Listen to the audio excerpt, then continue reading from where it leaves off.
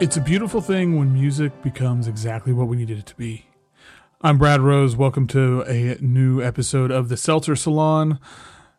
This week I am talking to the one, the only, Danny Paul Grody about his new album, Arc of Day, on Three Lobe Records.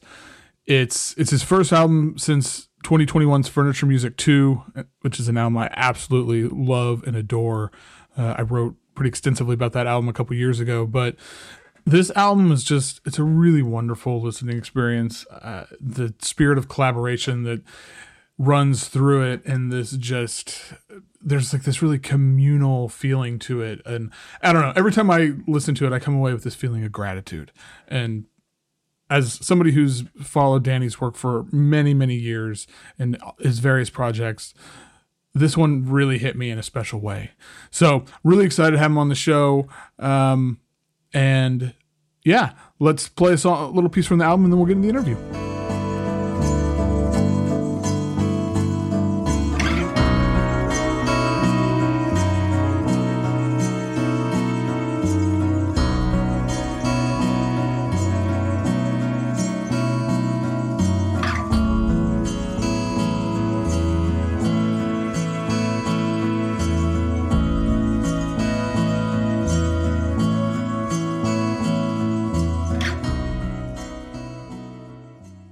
So my guest today is Danny Paul Grody, who has a new album, Arc of Day, that is going to be out on June 16th. This may be airing before or after, I'm not quite sure. So, but it's on Three Lobed. And Danny, how's it going? Good, Brad. Thanks for having me. Yeah, really, really excited to talk about the record. And let's kind of start with, I don't know, well, I was going to say something simple, but this may actually not be simple at all. I really love the title of the record. Can you talk a little bit just about where the name came from or the inspiration for the title? Oh, sure. I'm glad that you like the name. I agonized over that one for a while there. Kind of twofold. Let's see if I can consolidate this down and not be too long-winded. We went into the studio with just a ton of music, a ton of material, and whenever I go into the studio, especially with my collaborator, Rich, in times past, we have a method of always setting aside some extra time for things that can't be planned for.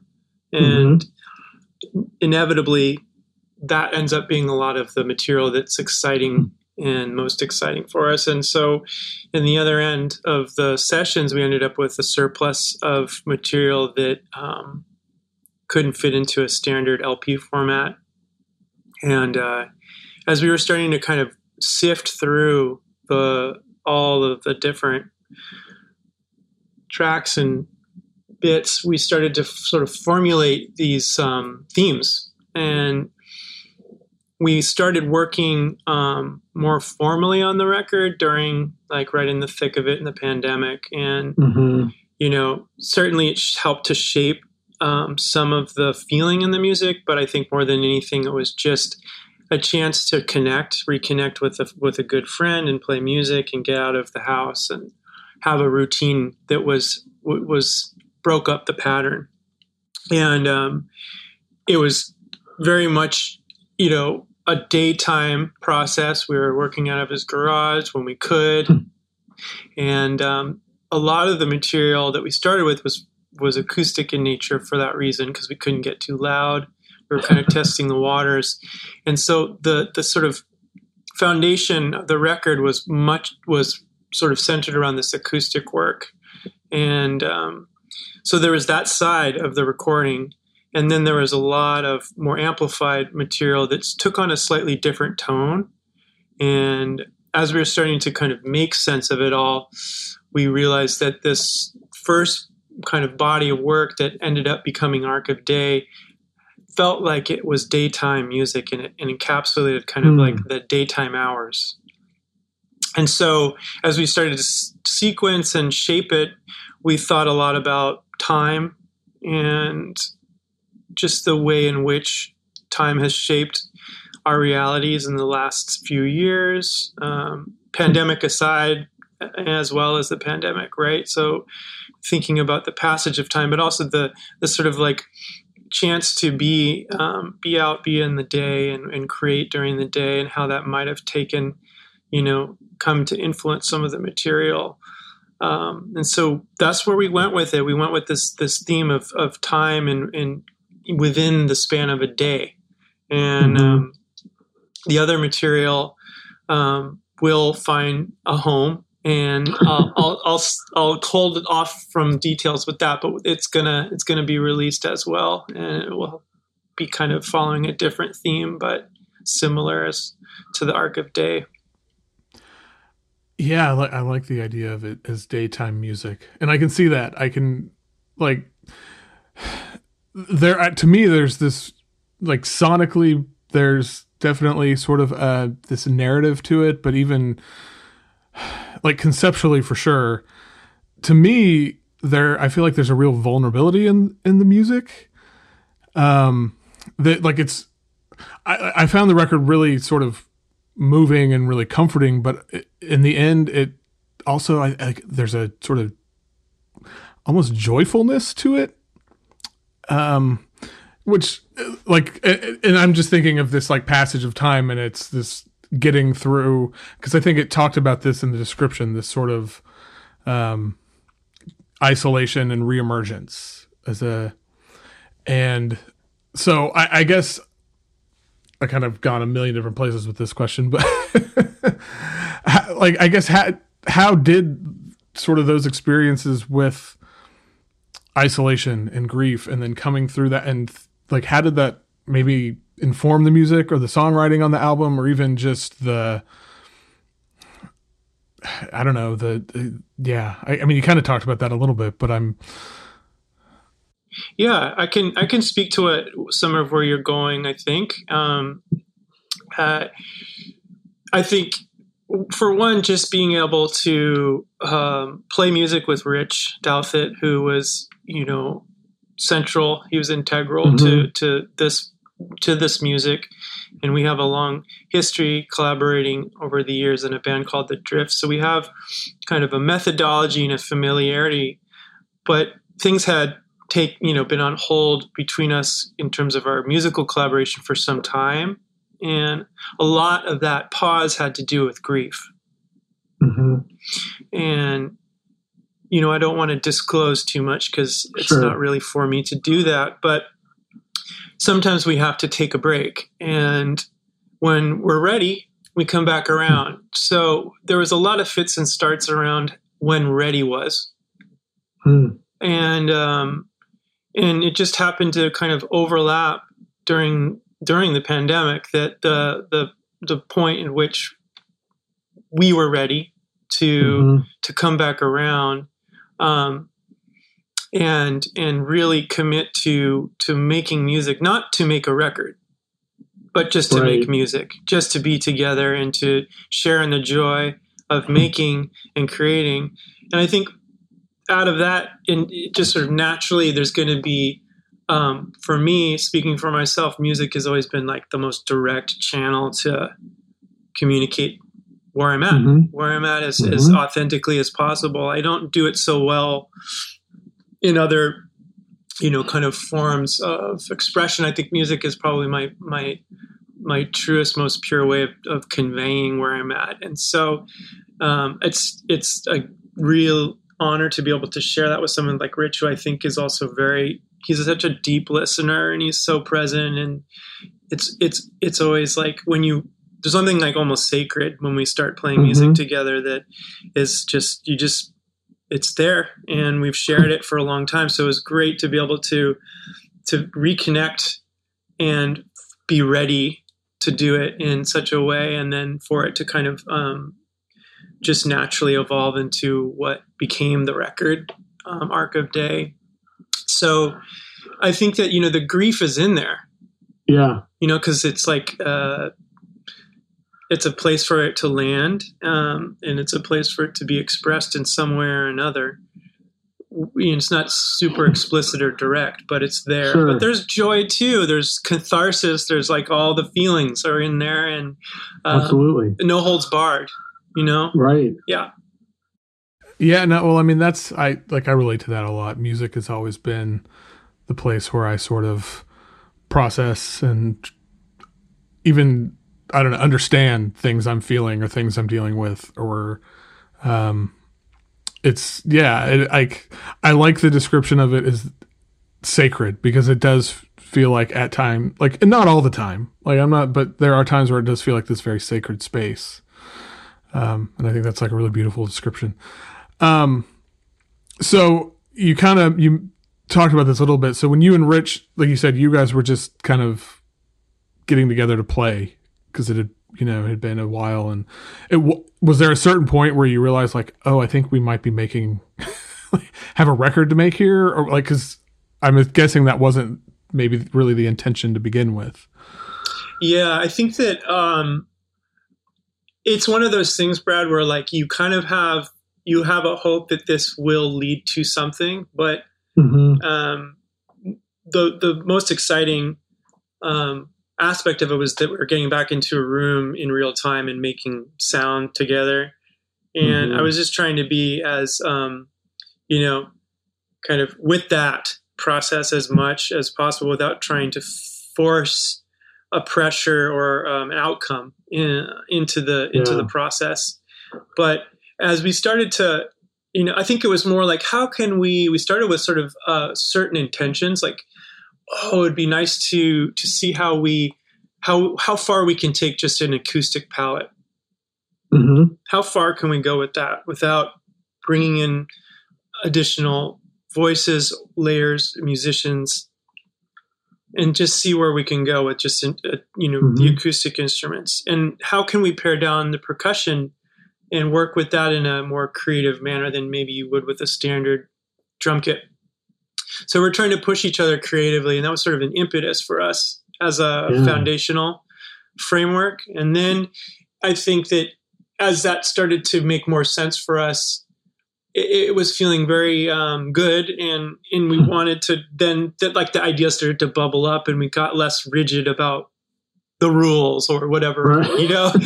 And we started to, I got my amp down there, got my guitar, my electric guitars and pedals, and kind of brought back in certain ways of working that were reminiscent of the past. And we had very explicit discussions about how we could how we might be able to kind of marry my solo work with something like what we shared. Maybe some of the DNA can be in there, but really careful not to retread, but honoring that past and allowing it to come through.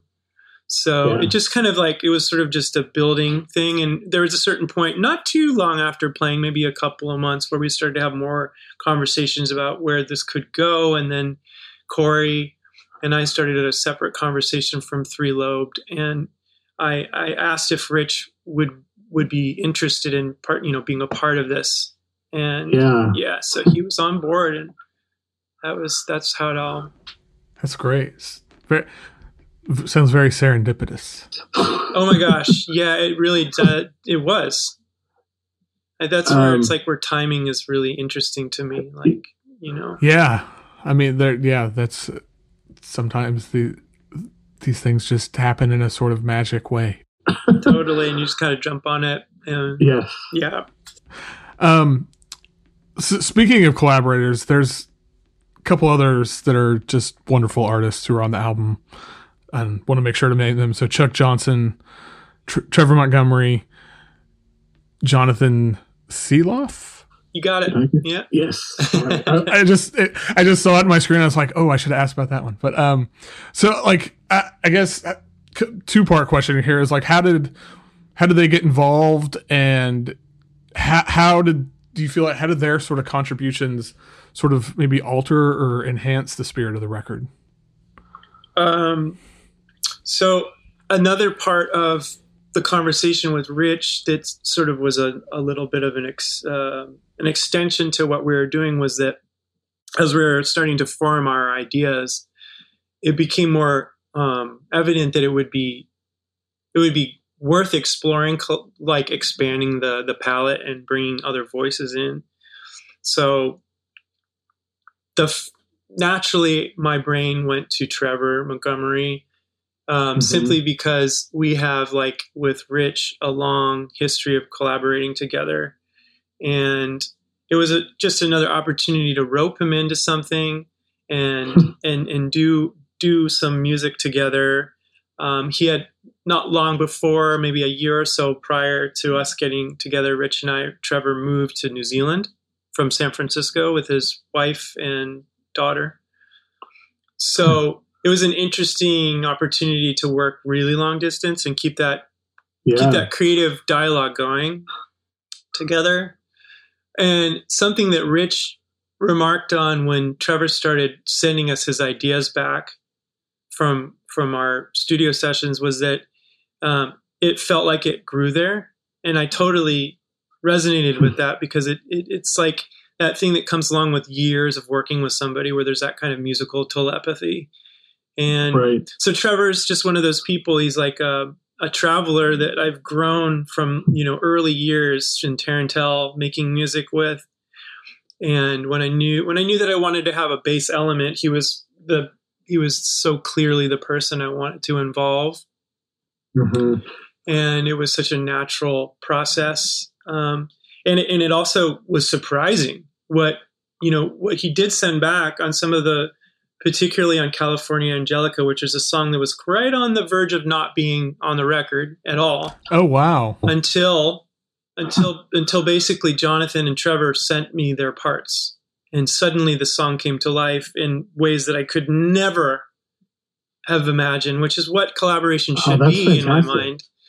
So It was like the best case scenario was like giving life and form to the sort of skeletal piece that was nice, but it was just, they took it to a whole nother place that only they could have done. And Jonathan was somebody that's been on my bucket list ever since I laid ears on his playing in Golden Retriever and the duo Golden Retriever with Matt, who are just otherworldly, amazing musicians. Jonathan, I know, sends, occasionally on on Instagram or whatnot, little snippets of what he's doing solo. And I've always been like trying to push him. I'm sure everybody who knows him is in his orbit trying to push him to do something solo. But I did throw, the invitation out there, and he was really, really generous and really excited about it. And it just excited me that much more. And anyone who's collaborated with Jonathan knows that he is generous, and I'm not kidding. He goes deep. He offers in an immense amount of time and thoughtfulness. And I just was astounded by the amount of material he sent me. It was quite difficult in a way to sift through and have to edit out, because it's all so good. He would send me harmonies, loops, you name it.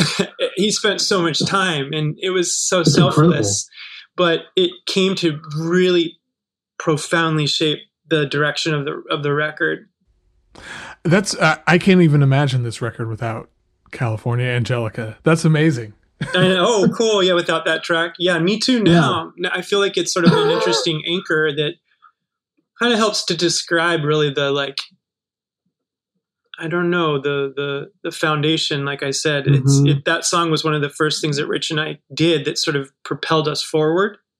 And then it ended up almost not making the cut, and then there it is. So that's great. That's I was really excited when I saw that Jonathan was on here, because I know and love Golden Retriever, and that's mainly the context I have for him.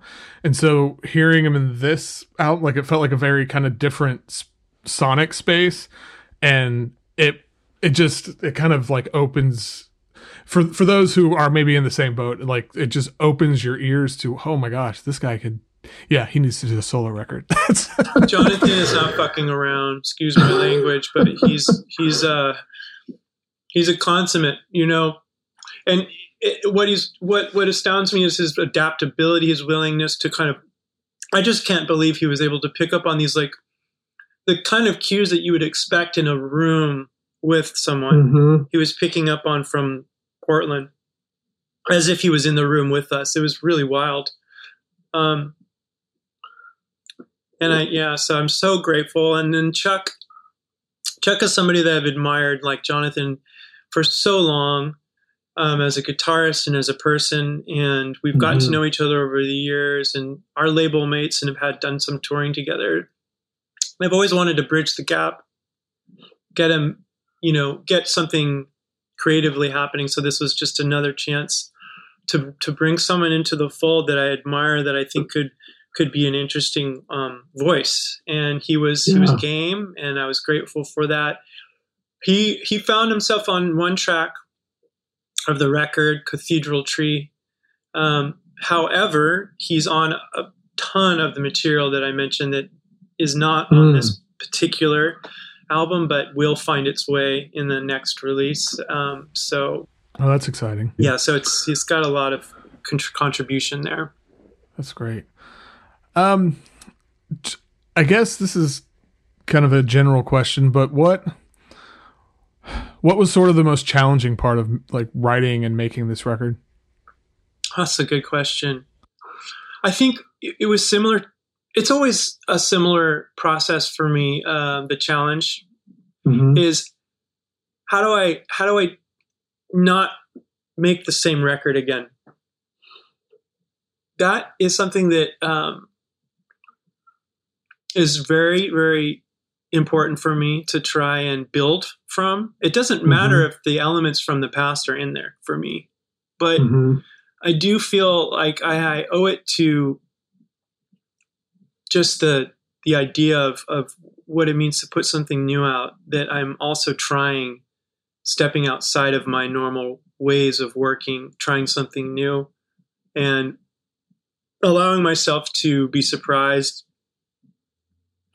and feel as though I'm in some way building or offering something different, a slightly different angle or perspective on what it is that interests me musically. And so I always get to this point where it's like the familiar is so evident that it's over. It becomes almost like, oh shoot, I'm having this crisis of confidence, I know it well. Yeah. And I think, yeah. So Brad, you know this as an artist and a musician. And I think anyone who's creatively inclined or sort of looking to, I don't know, there's sort of just an ineffable quality to being an artist or a musician. I think that a lot of folks can relate to, where you're constantly reaching for something that is just outside of grasp. And it's the grasping that is what allows us to move forward. And so, yeah, that grasping is like, okay, there's something more here. What is it? And how can I make sense of it? How can we, in this case, make sense of it? And so the we part was, really the thing that allowed that to really take form and give me the sense that is something that I could do, is by bringing other voices into the room. But yeah, not making the same damn record again, right? I don't want to make another record that sounds like the last one. So how does that need to look? So, that's where it became difficult, is like, we've started working, Rich and I, and there's a lot of familiar templates happening. So, okay, let's have a little like, I don't know, like a meeting of minds so that we can be aware of not falling back on habits too heavily. So it was great having that camaraderie, that extra outside perspective, like with Rich in particular. He has such a clear mind. He doesn't get too bogged down in the obsessive details like I can. So he kind of has a very clear, I appreciated it, along the way. He helped me kind of get out of the echo chamber a lot. Yeah, I know that echo chamber well. And I know I've had in various points of my life those people who just like snap you out of it. And there are times when if those people weren't there, I would probably still be in that.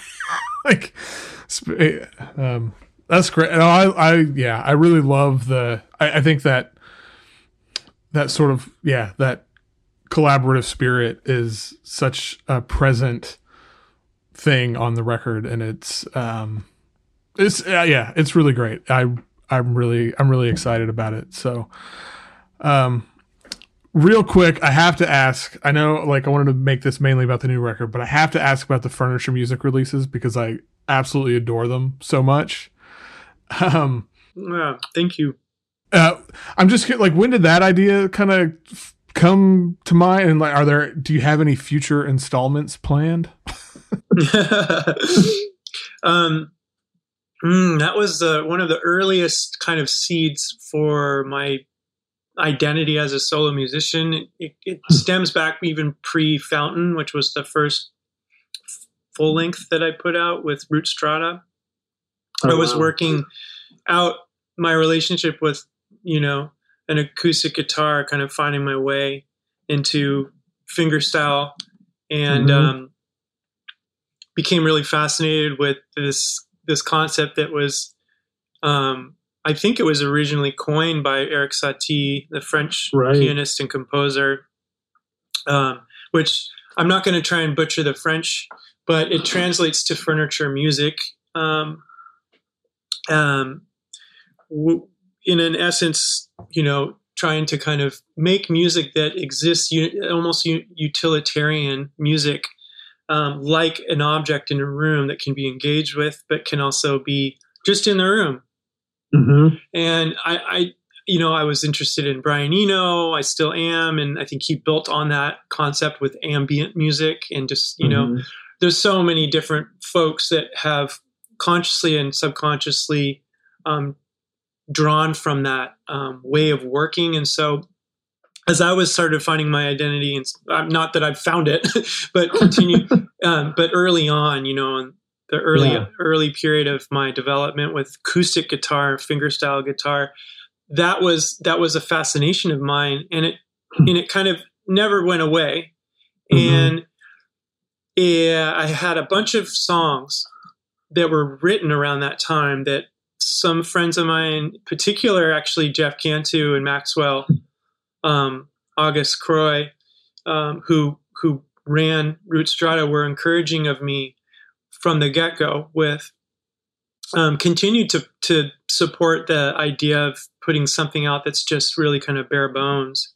And the opportunity finally came when my partner Kendrick and I, out of total sheer luck, were invited to do a music residency at my partner's a classically trained singer and trombonist and composer, and we both were kind of like randomly went to a Lou Harrison documentary here in the city by a filmmaker named Eva Soltz, who has was a good friend of Lou Harrison's and took over his estate, and eventually created a artist residency in Joshua Tree, where the Harrison House was built under the direction of Lou Harrison himself, as a straw bale or hay bale house. It's sort of like a little chapel in the middle of the high desert in Joshua Tree, built for acoustics, but also as sort of a refuge late in life for him to he was a naturalist, and he would spend a lot of time in his later years there. And she took over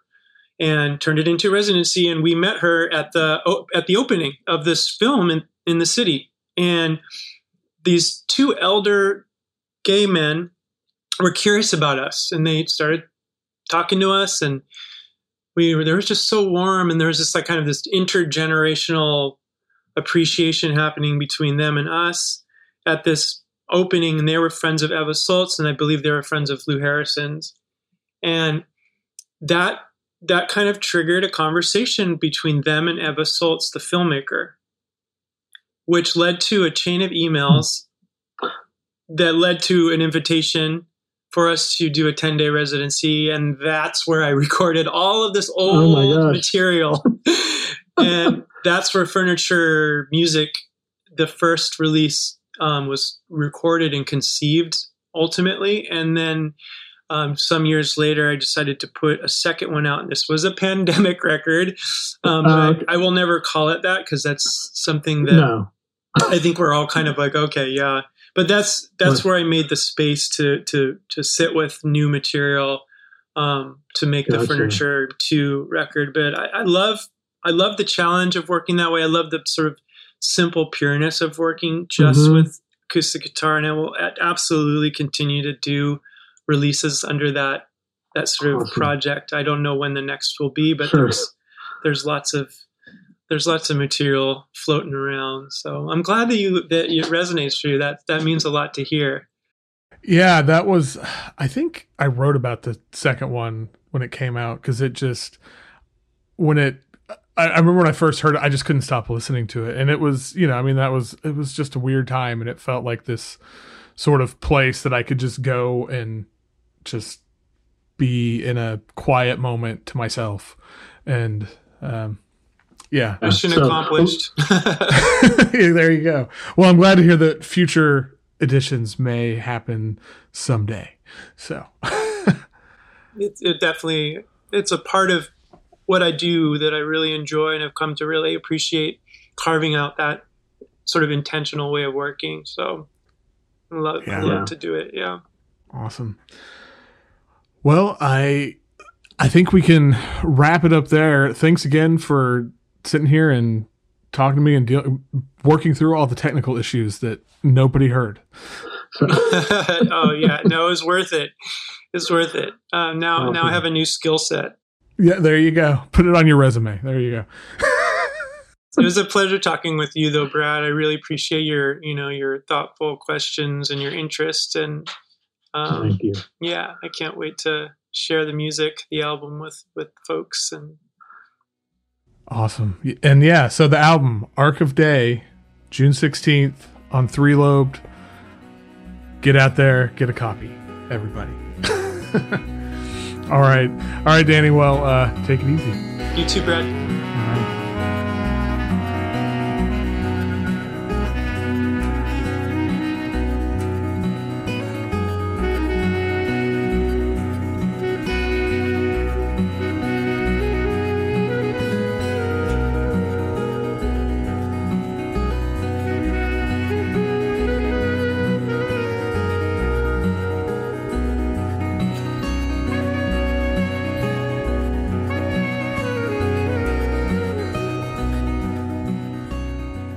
That little snippet there was from California Angelica, which is just such a stunning piece of music. And it's when he said that it almost didn't make the album, it really blew my mind, because I feel like it's this really integral piece of this really beautiful record. So thanks again to Danny Paul Grody for taking the time to talk to me. And please give the new album a listen, Arc of Day. It is out now on 3 Lobed Records, on vinyl, digital.